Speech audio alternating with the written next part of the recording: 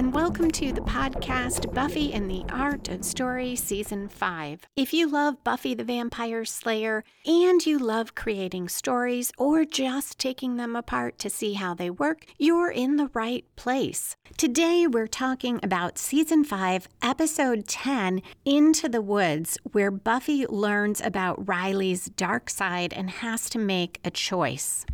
I am Lisa M. Lilly, novelist, writing coach, and founder of WritingAsASecondCareer.com, where you can learn more about fiction writing, publishing, and book marketing. As to Into the Woods, during today's recap, I'll focus on the shadow subplot about Riley and his life's mission, ending scenes at key moments just before Buffy or Riley reacts as a way to hook the audience into returning after a commercial, which is also something you can do in your own writing.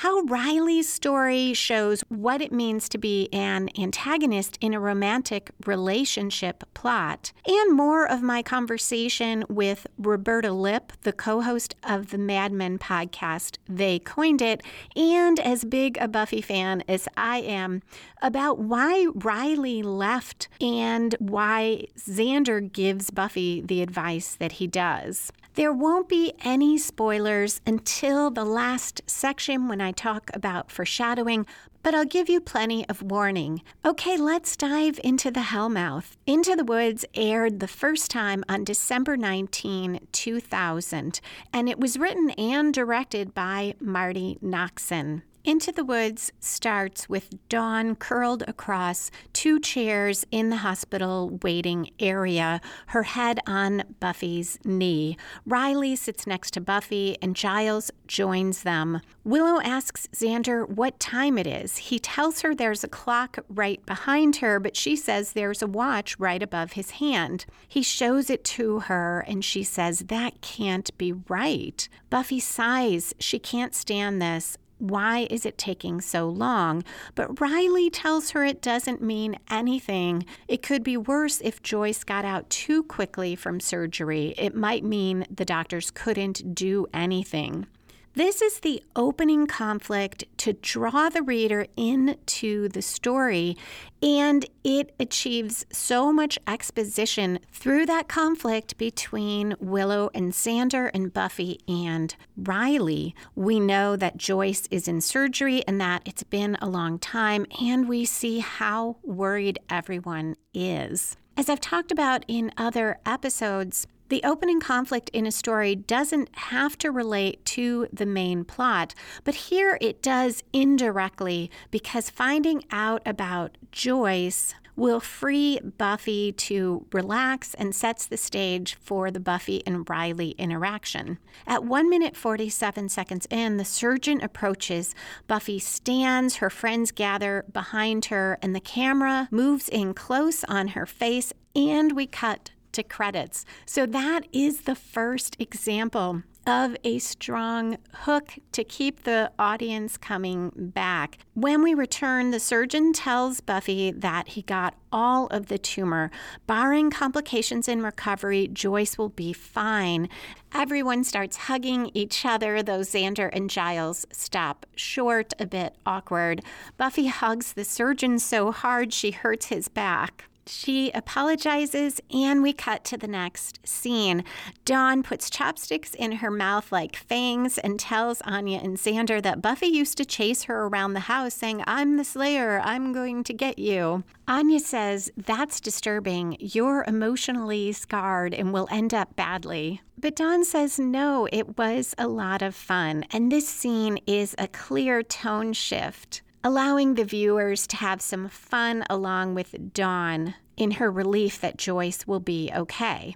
Anya wants to play life, and Dawn points out that's fun for Anya because she always wins. So Anya suggests they vary it by playing for real money. Xander says, "Great, teach Dawn how to gamble. After that, they can go get her drunk." But Anya doesn't think the bar would serve Dawn, though they could bring some alcohol in. And she informs Dawn that strawberry schnapps tastes just like real ice cream. They debate what movie to go to. Anya advocates for the chimp playing hockey because it'll be hilarious. The ice is slippery, quote, and monkeys are all irrational, end quote. Xander says Dawn's the one who gets to pick. They're celebrating Joyce being better. But Dawn tells Anya and Xander they don't need to make a big deal for her. She knows that she's only sleeping over there so Riley and Buffy can boink. Xander tries to tell her no, Riley and Buffy just need some quiet time to relax. And Anya says, he's not very convincing, is he? We cut to Buffy and Riley at 5 minutes, 16 seconds in. They're in the living room, candles lit, soft music playing, and they're dancing.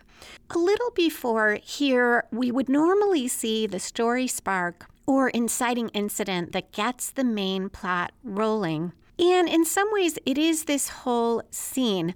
Buffy is finally unwinding and letting her guard down now that it looks like Joyce will be fine. But there is a line a little bit later that I think truly sets the plot in motion.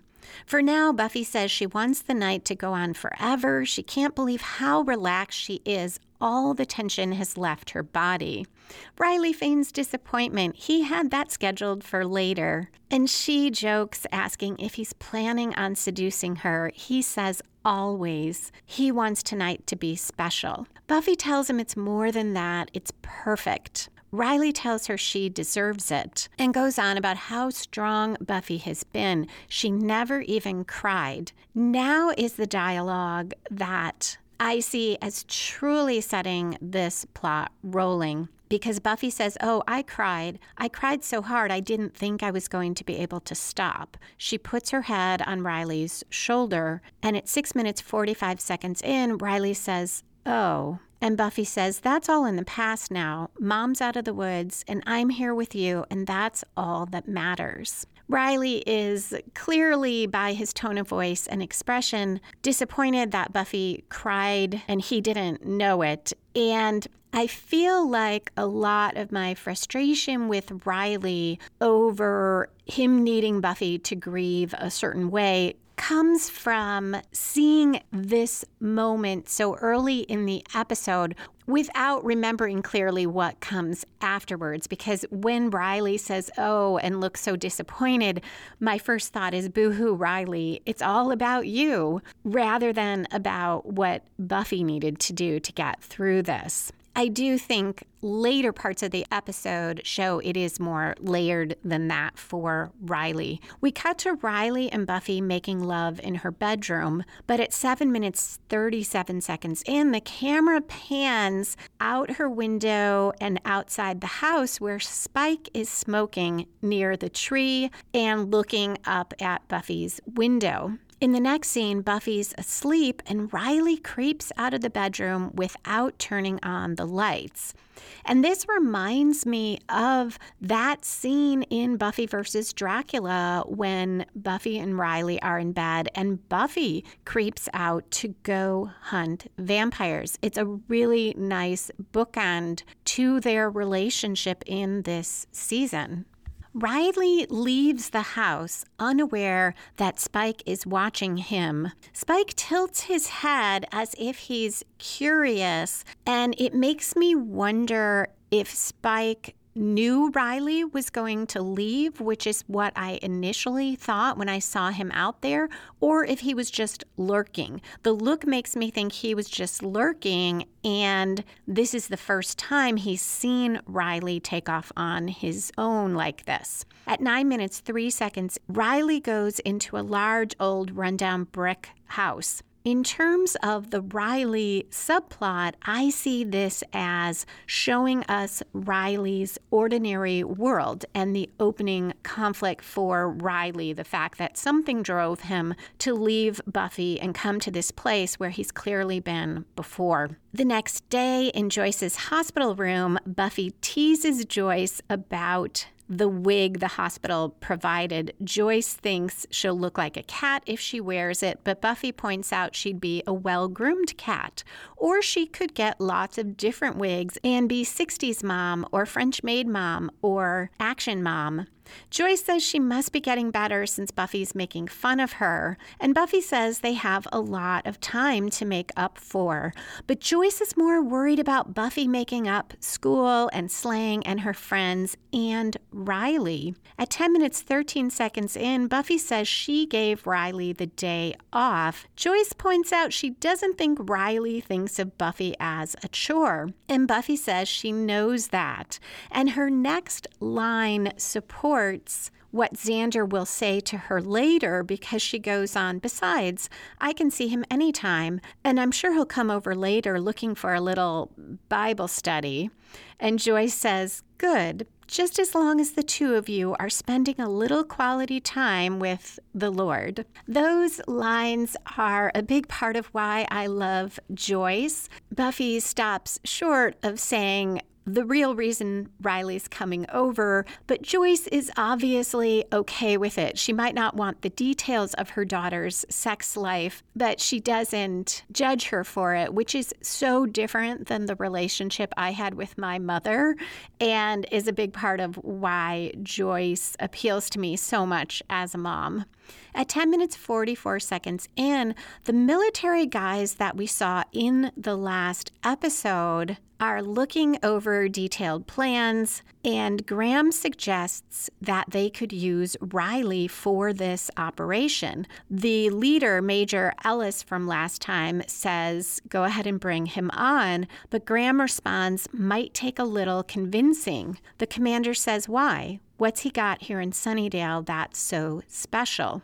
And then we cut to Buffy. So that transition was less of a hook for the audience and more of a nice, smooth transition, because that is the answer in terms of we know that's what's keeping Riley in Sunnydale. Buffy's asleep alone and she hears something and thinks that it's Riley, but it's Spike. And we are now moving toward the first major plot turn, which I think of as the one-quarter twist, because usually it's around a quarter way through the episode, which is where we are right now. And it should come from outside the protagonist. In this case, it comes from Spike, and spin the story in a new direction, which definitely happens. This is also quite a shift in mood. I believe this is the first time that we have seen Spike in Buffy's bedroom at night when she's there.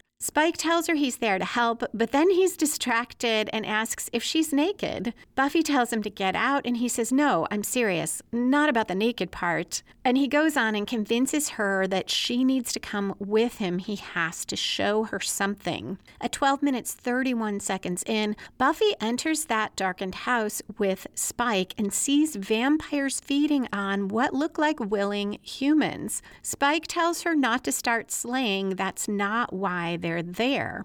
A vampire tries to stop Spike from going upstairs, but he has no luck. Spike knocks him away, even though the vampire is quite a bit bigger than Spike. We could also see the next scene as that major plot turn, because from Buffy's perspective, this is what spins the story, but Spike already set that in motion. At 13 minutes 48 seconds in, upstairs, Buffy sees a bare-chested Riley letting a female vampire bite the inside of his arm. Buffy makes a quiet but audible noise of shock. Riley looks up and sees her, and we cut to the commercial. So another hook. What will Riley do? Will he try to explain himself? And more important, how will Buffy react? If it were a novel, this would be a fantastic chapter ending, because there's no way that the audience is not coming back. On return, Riley quietly says, "Buffy." Then he calls after her more loudly as she runs out, and Spike says, "We only came here because we care about you, friend. You need help." For the Riley subplot, we could see this as the inciting incident because now Buffy knows about him and that sets off his subplot conflict. My guess is that's how the writers would see it. I think the inciting incident for Riley, though, happened earlier when Graham suggested bringing him into the operation and the Major said, okay. Downstairs, Buffy shoves her way out of the house and Spike follows her. He tells her he thought she needed to know. She gives him a murderous look and runs past him and away. Inside, Riley gets down the stairs and the vampire who accosted Spike yells at him for bringing the Slayer there. They fight and Riley gets out, but doesn't kill the vampire. At 15 minutes, 26 seconds in, we get a quick scene of Buffy in her bedroom. It's dark, and she leans against the door after shutting it behind her. This imagery helps transition us to the next scene where Riley enters his darkened house. Graham and the other military guys are there. Riley tells them to get out, but the Major says they need him. There's a demon tribe in Belize taking apart missionaries in the rainforest. These army guys are going to terminate the demon tribe. And when Riley's not interested, he wants no part in the government. The Major tells him they're not government, they're army. And Graham adds, just like you. They emphasize they're not the initiative, they're not experimenting, and they don't care what makes monsters tick. They just want to stop them. And Riley says, what do you need me for? This is a theme that echoes throughout the episode.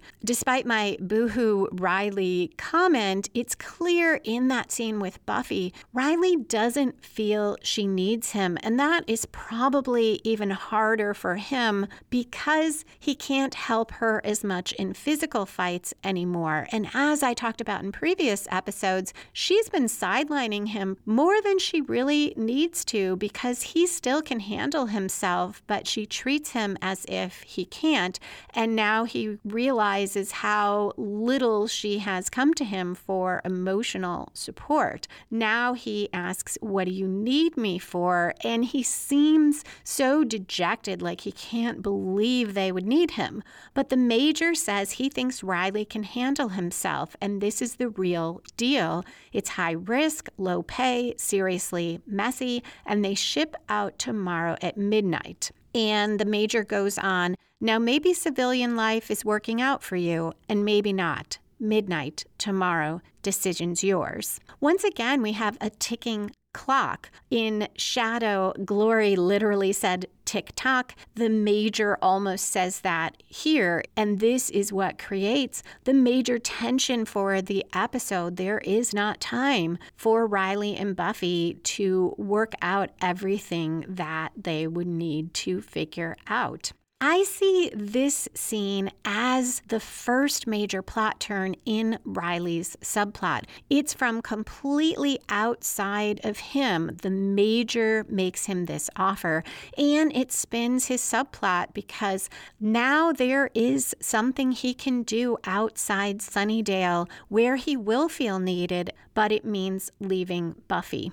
This is also another strong hook. We don't know what Riley is going to do, which makes it a great time to cut to a scene with a little less drama because that question will keep us hanging in while we watch a scene that relates more to the next episode than this one. At 17 minutes, 50 seconds in, Giles hangs a banner that references every winter holiday you can think of over the Magic Box's counter, and he comments about no longer being a victim of crass holiday commercialization, but a purveyor of it.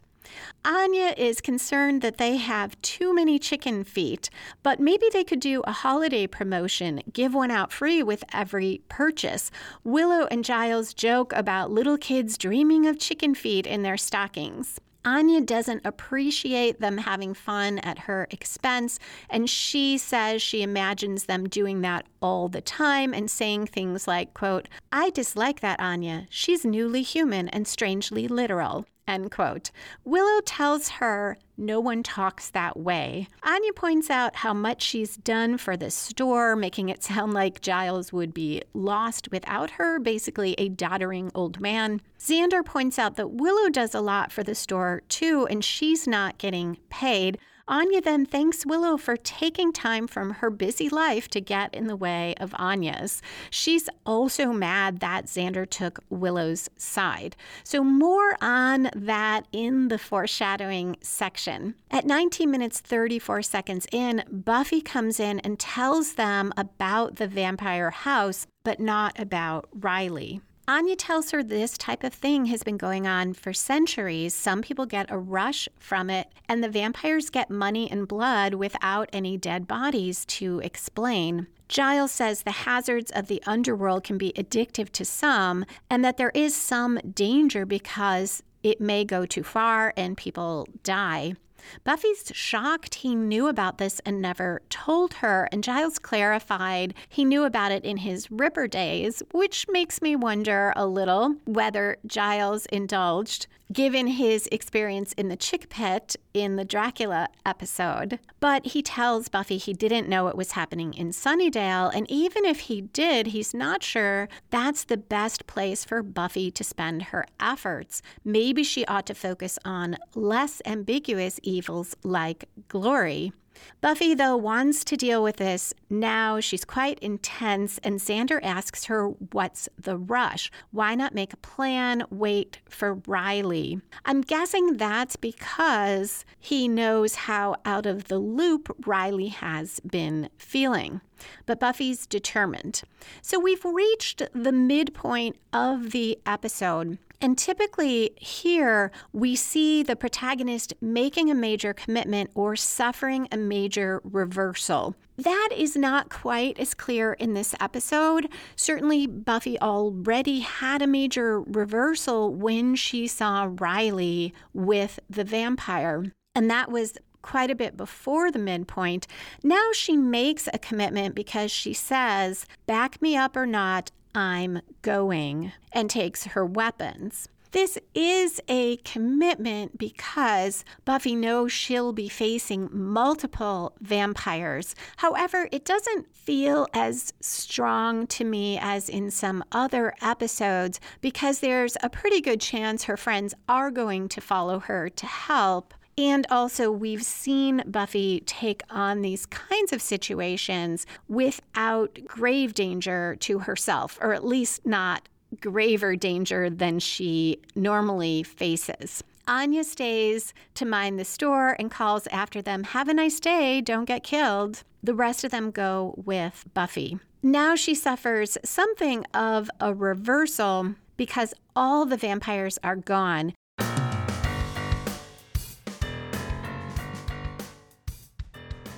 If you have a friend who loves Buffy and storytelling but doesn't listen to podcasts, or if you want to revisit earlier seasons in print, check out the Buffy and the Art of Story books. They include the breakdown from the podcast of each episode, but edited to cut out some of my run-on sentences and add subheadings to make it easier to skip to key parts that interest you. Also, at the beginning of each chapter, there's a list of the topics covered, and at the end, there are questions to help you apply what was covered about the episode to your own writing. Season 1 is all in one book, Buffy and the Art of Story, Writing Better Fiction by Watching Buffy. Season 2 is available in 2 parts, and Season 3, Part 1 is coming soon. You can get these in ebook or paperback editions. Find links at lisalilly.com/buffybooks, or look under the nonfiction menu item on lisalilly.com, or find them wherever you buy paper books, print books, or ebooks.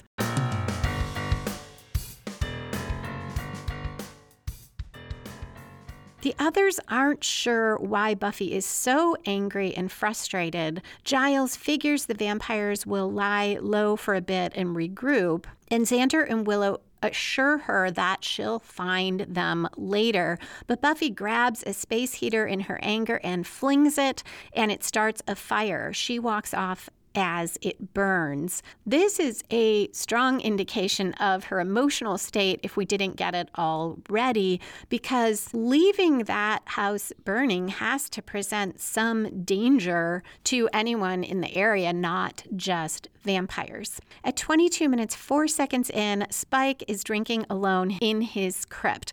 Riley storms in, grabs Spike, throws him against the wall, and punches him. So it's interesting that Riley's first choice is not to go to Buffy, but to confront Spike, who rightly tells him, don't kill the messenger. He's not the one who got Riley into this. Riley doesn't care, and he stakes Spike, and we cut to commercial. So there is a major hook. It looks like Spike is getting killed, though we don't see him dust. And the reason this is so powerful is that throughout the series, we've seen that major characters can die. We can't take it for granted that it's a fake out, but it is on the part of Riley. He used a plastic wood grain stake made to look real and freak Spike out. When we return from the commercial, Spike yells in pain, but then realizes he's not dusting. Riley explains about the stake, but warns Spike to stay away from Buffy or he'll use a real one next time. Spike just laughs at how uptight Riley is that Spike might be hot for his honey. And Riley says, well, Spike is. And Spike says, well, yeah, but that's not your problem. As is often true, Spike is more honest than most characters. He admits his feelings about Buffy, and he has more insight because he's right. That isn't Riley's problem. Spike's also good at reading people, and he knows how to twist the knife because he tells Riley that Riley won't be able to hold on to Buffy. Quote, you're not the long haul guy and you know it, end quote. Otherwise, Riley wouldn't be going to the vampire women. Spike also says, quote, the girl needs some monster in her man, and that's not your nature, no matter how low you try to go. End quote. We've heard this take on Buffy and Riley before from Spike, but later Xander will have a different reason for why he thinks Buffy seems less smitten with Riley than Riley is with her. And that's part of what keeps the show so interesting, because either or both of those things could be true. It also could be far more complicated than that. That's also what makes repeat viewings so fascinating. Riley paces, and he asks, does Spike really think Spike has a shot with Buffy? Once again, honest, Spike says, no, I don't. A fellow's got to try, though. Riley tells him if Spike touched Buffy, he'd really kill Spike. And Spike responds that if he didn't have this chip in his head, he would have killed Riley long ago. Ain't love grand? He caps the wine bottle and tosses it to Riley, who after a moment sits and drinks. Spike tells Riley he envies him, but sometimes he thinks Riley's got the better deal, and goes on to be that close to her and not have her, to be all alone even when you're holding her. He continues in that vein and gets a little lost thinking about sex with Buffy and finishes, no, you got the better deal. And here I find Riley a bit whiny because he says, I'm the lucky guy. Yeah, I'm the guy. I feel like I ought to have more sympathy for Riley here because Spike has so expressed how it can feel so much more sad and lonely to be with someone who doesn't connect with you emotionally. And personally, when I've left those kinds of relationships, I have felt such relief and literally thought I'd rather be alone all by myself. So I ought to feel for Riley here, but for whatever reason, I don't. At 26 minutes in, Buffy's punching a punching bag on a stand in the training room. Xander is out at the magic box counter with Anya and tells her about Buffy torching the house and says something seriously bad is going on with her. Riley enters and asks if they'd leave so he can have some time alone with Buffy. I see this as Riley's midpoint commitment. He's going to have it out with Buffy and find out what the deal is. Anya, though, thinks that he's looking for some sexcapades in the training room and starts to tell him about something fun with the vaulting horse. Xander cuts her off, and after Riley disappears into the back, she asks if Xander wants to go home for some fun of their own, but he says he has something to do. At 27 minutes 22 seconds in, Buffy tells Riley she's not ready to talk yet. She's still punching that bag very hard, but Riley insists she hear him out. He tells her this all started as an immature game. He thinks he wanted to even the score after she let Dracula bite her, and Buffy protests she didn't let Dracula, and Riley cuts her off, saying he knows on some level that's true, but it still felt that way, and he doesn't know why Angel and Dracula have so much power over her. Buffy tells him he doesn't get it, and Riley says he wanted to, and he wanted to get her. She feels like he's making this her fault. Oh, Buffy's so mysterious. I'll just go off and get bit by vampires. He tells her it's not her fault, but the vampires made him feel something that he didn't know he was missing until then. Buffy's so angry at him, and when he keeps talking, she says, "Fine, tell me about your whores. Tell me what on earth they were giving you that I can't." And here is where Riley explicitly states the theme that has been running through the episode and really previous episodes that dealt with Buffy and Riley. He says, "They needed me." And in a moment, he'll talk about passion, but this strikes me as the heart of the issue. Riley needs to be needed in a relationship in a certain way. He wants to offer Buffy that emotional support. Buffy's actions since Joyce became ill, and perhaps before that, show that she feels like she can't be emotionally vulnerable. She needs to stay strong, keep it together, and do any crying by herself. And remember in Shadow, when she did that, what happened? The demon attacked right then. So even when she lets herself fall apart and she's alone, it's dangerous for her. I don't mean that literally, but I see Buffy's character being constructed such that that's how she feels.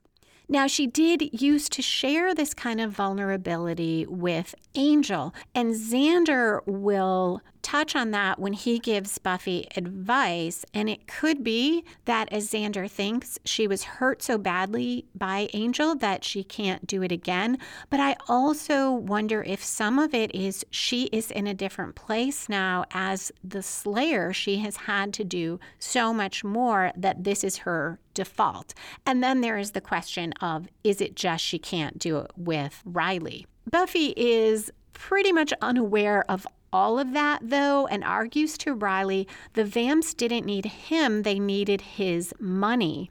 But he tells her it was more than that. They needed his blood, his body, and it was beyond passion when they bit him. They wanted to devour him, and he knows it wasn't real, it's just physical, but he craved it and kept going back. They made him feel they had such hunger for him. And Buffy says, "And I don't make you feel that way?" And she asks, how can he compare her to that? He's not a passion to the vampires, he's a snack. But he tells Buffy he knows what those vampires feel. It's how he feels when he's with Buffy, implying that she doesn't feel that way. And she's angry that he's telling her what she does and doesn't feel. And I believe that that is frustrating for Buffy. At the same time, she is unaware, it seems, that she hasn't expressed that to Riley. Certainly as an audience, I don't think that we have seen it.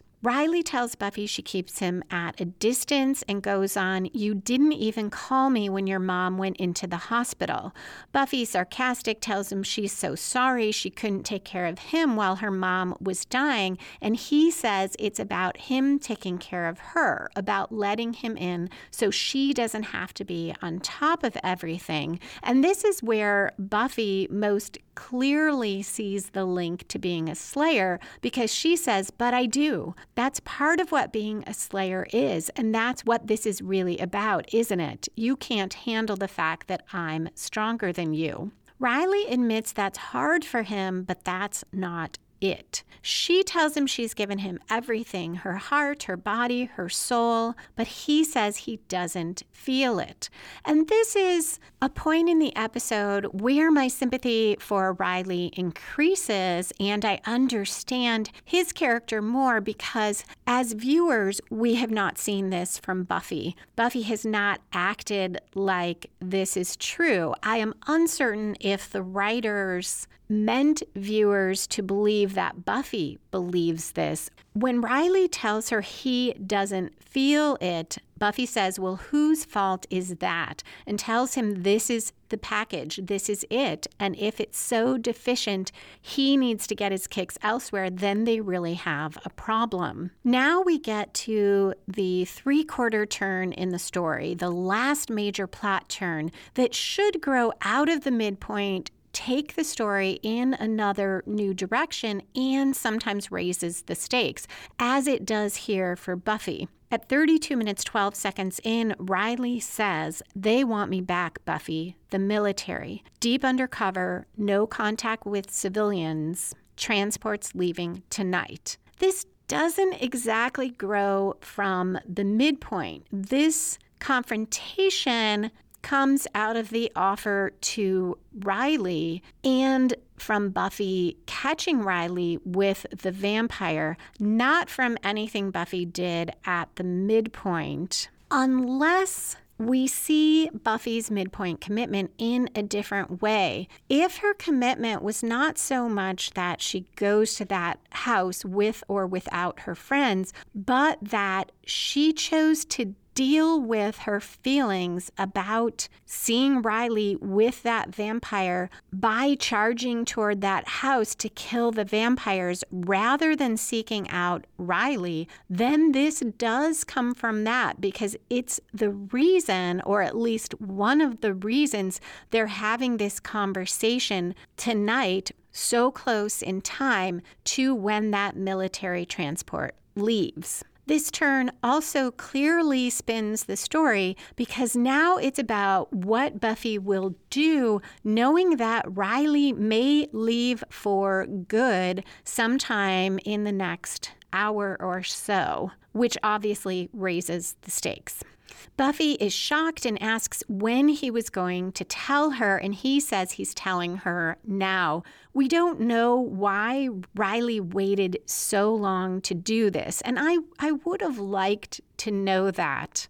But he tells her he doesn't know if he's going to go with the military or not, if they can't work it out, and Buffy cuts in to say, what, then it's goodbye? She can't believe he's giving her an ultimatum that she has to get over this now or they're through. Riley says that's not what he's asking her. And I believe that from Riley. He isn't saying she's got to get over it now. He is asking, is her feeling for him deep enough that it is worth him staying to try and work it out? But Buffy just can't hear that right now and says, I will not take the blame for this. And I wonder if this is a case where a character denies something outwardly because in their hearts they believe it. Perhaps Buffy says that because on some level she does feel to blame. He takes her arm when she tries to leave. She tells him to let go. He says go ahead and hit him, but she doesn't. And he says, "I'm leaving, Buffy, unless you give me a reason to stay. I'm leaving tonight." Buffy storms out. We could see this last scene as a climax for Riley's subplot. It is the last direct confrontation between him and Buffy. Or we could see it as a turn in Riley's subplot because he didn't get the answer he hoped for, and now it is in Buffy's hands whether she will come back and try to keep him from leaving. Earlier, I called Riley's subplot a shadow subplot, and here's why. In this episode, the whole question of whether Riley will accept the military's offer is not framed in terms of Riley's life, but in terms of what Buffy will do. He puts it all in her hands, and we see it from that perspective. In some ways, that's because it's Buffy the Vampire Slayer. It's her show, and the main plot is her story in this episode. But we have seen so much of Riley and his story in this episode and in previous episodes that the writers could have explored this from a different perspective. The shadow subplot that is never directly addressed is that this offer to Riley forces him to decide something that he has been in denial about and avoiding, which is who is Riley outside the military? What is his mission in life? And can he ever be happy without his own mission? Riley is okay being part of a team. That's a big part of the military. But what we don't know, and what Riley never is given space in the series to determine, is can he be part of Buffy's team, or does he need his own inner driving force that is separate from his love for her? So while I don't think the writers intended it, I see Riley as a character as in denial as well. His angst over Buffy and whether she loves him allows him to avoid his own life questions, his own feeling of lack of purpose. And now he's face to face with having to make a choice when he doesn't really know how he feels about that. So that's what I mean by a shadow subplot. It's one I don't think the writers intended, but that I think is built into Riley's character as we have seen him develop. At 34 minutes, 10 seconds in, Buffy exits the magic box in the alley, and the vampires from that house confront her and surround her. They are angry she messed up their operation, and especially that she burnt down the house. It looks like a lot of vampires for her to take on alone, and they surround her, and we cut to a commercial. So another hook.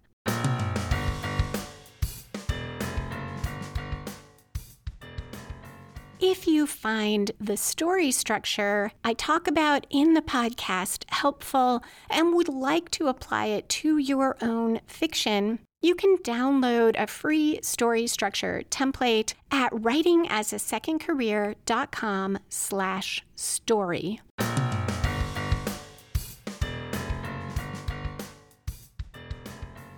When we come back, Buffy tells them to walk away. They attack anyway. She takes them out fast, using a weapon that looks like a giant spear. The last vampire is the one who is biting Riley. Buffy recognizes her and drops her weapon, letting the woman run away, but then Buffy grabs the weapon again, throws it after the vampire, and it hits her in the back and dusts her. Xander appears from wherever he was lying in wait and says, "So, how'd that work out for you? Make you feel better?"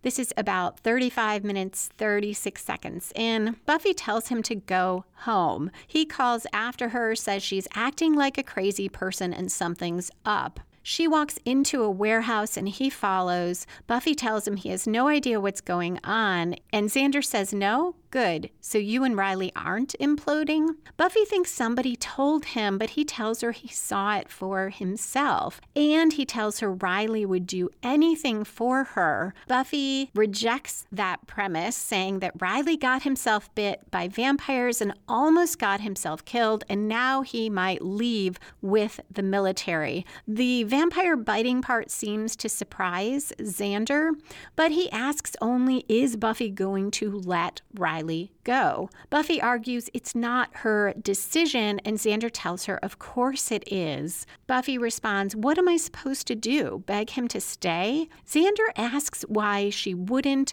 and she says she doesn't know Riley anymore. She thought he was dependable. And Xander says, dependable? What is he, State Farm? Which, I don't know, State Farm ought to think about using as a slogan. This is a pretty strong word for Buffy to use in the sense that it does support what Xander now says, which is that he thinks what she really means is convenient. She took it for granted Riley would be there if she needed him and take off when she didn't. Buffy, angry, asks if Anya's any more than that to Xander, and he says this is not about him. And good on Xander that he doesn't let Buffy derail the conversation. He says, if you don't want to hear what I have to say, I'll shut up right now. And Buffy says, good, because I don't. And Xander says, I lied, and tells her that she got burned with Angel and shut down emotionally. Buffy says she knows the story, but he tells her she missed the point and goes on,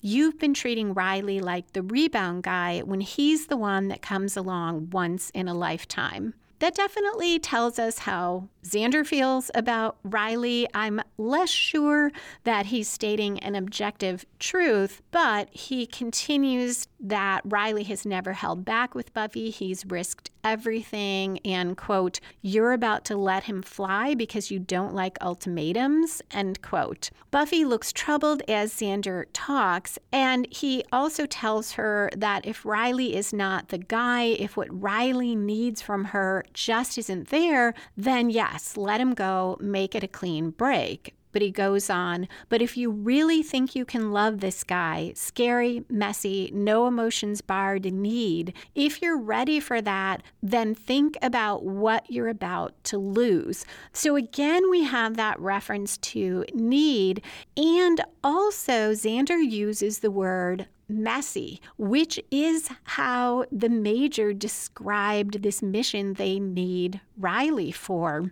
And I think that cannot be a mistake, though I never noticed it in the past.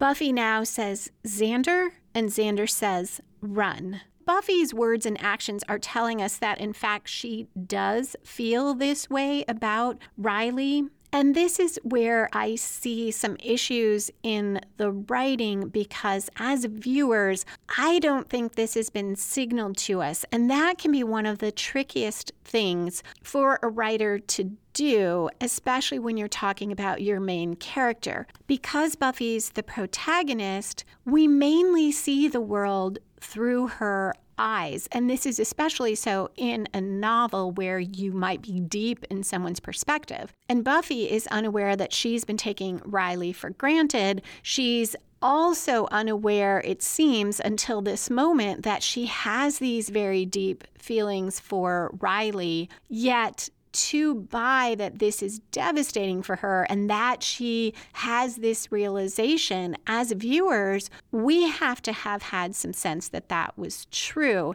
And I never really got that as a viewer. Now we are at the climax where the opposing forces have their final clash and resolve the conflict. And though Buffy and Riley are not face to face in this moment, this is the climax because this is where the main plot resolves. In a figurative sense, it is the last interaction between Buffy and Riley. At 39 minutes, 24 seconds in, Buffy runs through Sunnydale, dramatic music plays in the background, and the camera cuts between Buffy running and Riley, who waits in front of the helicopter, its rotors whirring. Finally, Buffy runs over a bridge, and we cut to Riley. He looks up suddenly as if he heard something, but the camera pans and there is no one there, so Buffy has not reached him yet. Riley, very sad, gets in the helicopter and it takes off. Buffy keeps running to swelling music as she reaches that clearing. The helicopter is just taking off. It's not that high off the ground, but its rotors are so loud, and Riley is looking ahead, not down at the ground, and he doesn't hear as Buffy shouts his name over and over and waves her arms. Her actions make clear that, at least in this moment, she does feel Riley could be the one who comes along once in a lifetime, as Xander says, but it's too late. She arrived too late, and we shift to the falling action. Now, in the falling action section of the story, we tie up loose ends and resolve subplots. That has mostly been done already. In a series, we also may see movement in continuing character arcs or stories, and we get that here with Xander and Anya at 41 minutes, 37 seconds in. Xander returns home. Anya, in pajamas, gets out of bed. And Xander, apparently inspired by Buffy and Riley, and Buffy's words about Anya being a convenience to him, tells Anya he wants to be sure he makes clear how he feels. He tells her he's in love with her, powerfully, painfully in love. He's excited every time he's about to see her. She makes him feel like he's never felt before in his life, like a man. And there is so much there that I wonder about. What does feeling like a man mean for Xander? And how does that relate to Riley? Is this why he's so sure Buffy and Riley belong together? Because Riley is his epitome, it seems, of manhood. That is not explored in the episode. Anya and Xander embrace. And as I'll talk about in the foreshadowing section, this seems to be here more for what it does to set up the next episode. At home, Buffy climbs the stairs in the dark, but she stops halfway through and sits alone and sad. We cut to sad Riley in the helicopter. Buffy's face fades out as his face fades in, and the episode ends. As this episode ended, I started thinking about who is the antagonist. At first, I thought it could be a Buffy versus Buffy story, but I think it is a Buffy versus Riley story because the goal of the antagonist is to push against the protagonist, to oppose the protagonist. And here, Buffy is not really opposing herself. The pressure on her comes from mainly Riley. Buffy is wanting to relax, to unwind, to just enjoy being with Riley without deep emotional complications, without deep involvement, at least in the beginning of this episode. Riley wants more from her, and he is the one who keeps pushing to get that and demands it at the end. So while Buffy does have growth because of this, she does realize something about herself. It is because of Riley's opposition. And this is a good example of what it means to be an antagonist in a plot involving a romantic relationship. If Buffy's change of heart had come in time, then it would be a win for the antagonist, and in a literal sense, a loss for Buffy because she did not achieve her goal, but she would have changed her goal to want to keep Riley there. So in an emotional sense, it would have been a win-win. And if this were purely a romance where a happy ending is a convention of the genre, that's what would have happened. Here, because it's Buffy the Vampire Slayer, they both end up unhappy and they both lose.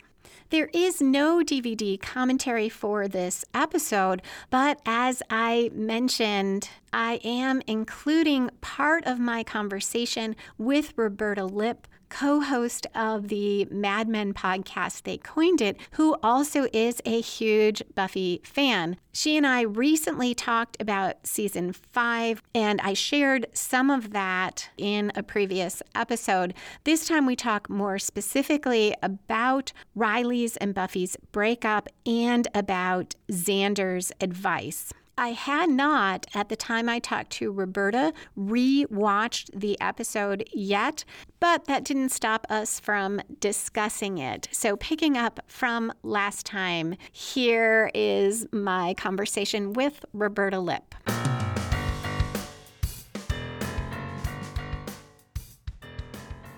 We had that episode where Riley leaves, and we're to believe that, oh, in fact, Buffy was that into Riley. She just didn't realize it, because she does that midnight run. And while I love it because it's heartbreaking and it's like the Buffiest Buffy, I also don't quite buy that that's really what was going on inside her. I never quite look at love as black and white and is he the one or is he not the one or whatever. I mean, if the timing hadn't happened the way the timing happened, because that's what happened. He had no time to choose. She had no time to change her mind, right? So all of that, like, raised all the stakes, as you say, right? And so everything was super intense. But let's say Riley was thinking of making this change. There hadn't been a deadline. And Xander somehow had that conversation with her and got through to her.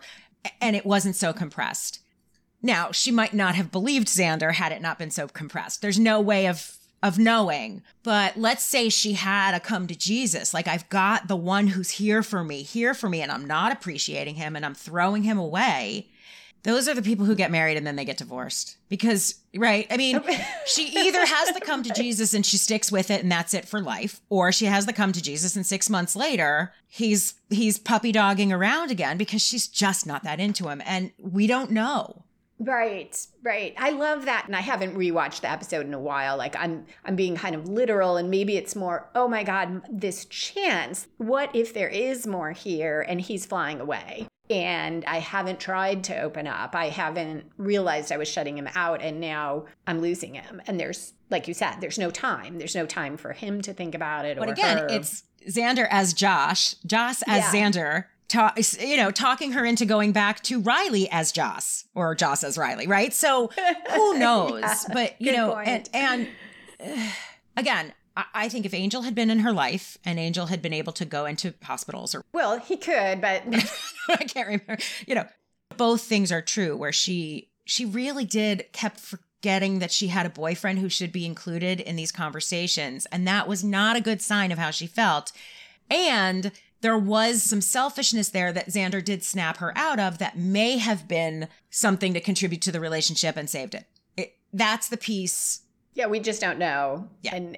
But I love the comparison to just imagining if Angel were still around. I think it would have been natural. She did talk to him about her feelings. He helped her through a number of things, gave her perspective, but she definitely went to him and told him. It wasn't a thing she had to decide. She just did it. Look, every love is different. So it isn't fair. I don't ever want to say, like, right. I just don't think that Riley couldn't have been the one just because he was an angel. It would have been different. And it is striking that the writers juxtapose the fact that she tells Spike about her mom. Now, again, some of that is he happens to show up to try to kill her when she's in tears. And that moment I love. And so it's partly because he just happens to be there. And it's safe to tell him because she's not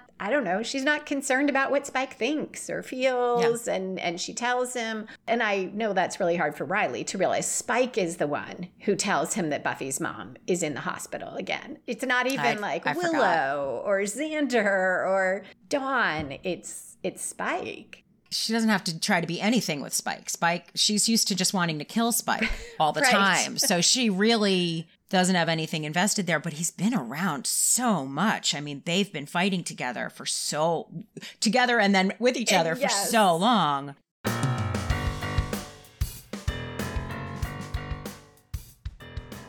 Thank you again, Roberta, for joining me. It's always so much fun to talk about Buffy with you. And patrons of Buffy and the Art of Story can hear the entire conversation on Patreon. We talk about Dawn's place in the world, Glory as a villain, and Buffy's choices leading up to and in The Gift. This is available to patrons at any level of support, starting with as little as $1 a month. If you would like to join us on Patreon, you can go to patreon.com/Lisa M. Lilly. That's Lisa, M as in Marie, Lilly.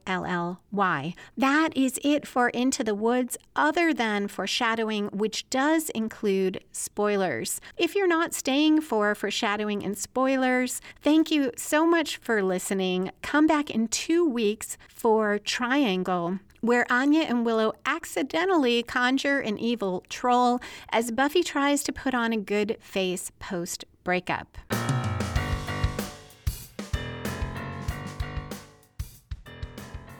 And we are back for foreshadowing and spoilers. That line where the surgeon says, barring complications in recovery, and adds that they'll need to monitor Joyce closely. Very subtle groundwork for Joyce's later death, which is revealed to be what is essentially a known complication of brain surgery. Xander telling Anya how he feels makes Triangle more difficult for him and raises the tension for the audience, because in that episode, the troll will try to force Xander to choose between Anya and Willow. Even if Xander had not expressed his deep feelings in this episode, obviously that would have been a difficult choice, but this gives it more emotional resonance. He's known Xander forever, but he's telling us he feels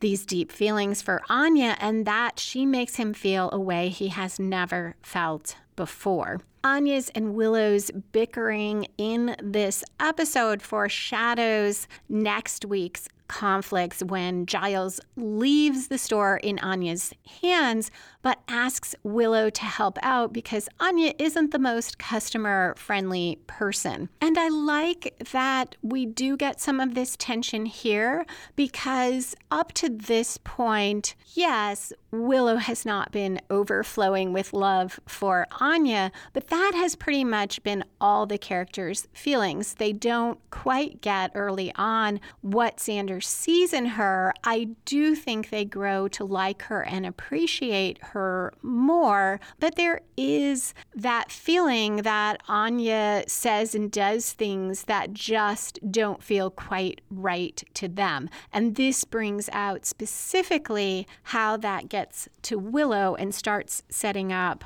Willow's actions next week. Spike's meditation about whether Riley really has the better deal, being so close to Buffy but not really connected to her, foreshadows so much of Spike's relationship with Buffy in season 6. For different reasons, Spike will be in the same place Riley is, having these deep feelings for Buffy, Buffy not expressing similar feelings to him. Spike reacts to that much differently, and I will try to remember in season 6 to look at that more closely, look at the differences between the two characters and how and why they handle things so differently on an emotional level. Obviously, their lives are very different, so we wouldn't expect them to do the same things.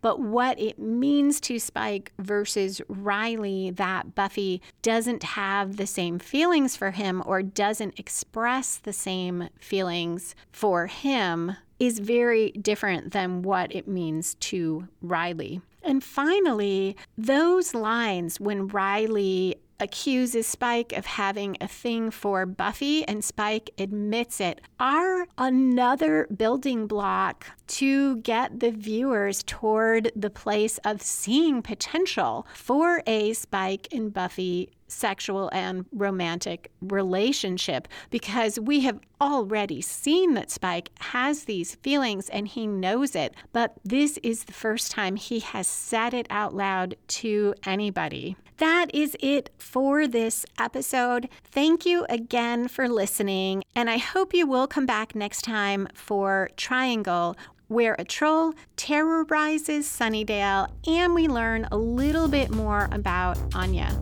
You can listen to back episodes of Buffy and the Art of Story at lisalilly.com/Buffy Story or lisalilly.com/YouTube. You can also comment on the episodes, share them, or connect with me on Instagram or Twitter at LisaMLilly, or by visiting the Buffy and the Art of Story Facebook page. Music for this episode was written and performed by Robert Newcastle. Buffy and the Art of Story is a production of Spiny Woman, LLC, copyright 2022. All rights reserved.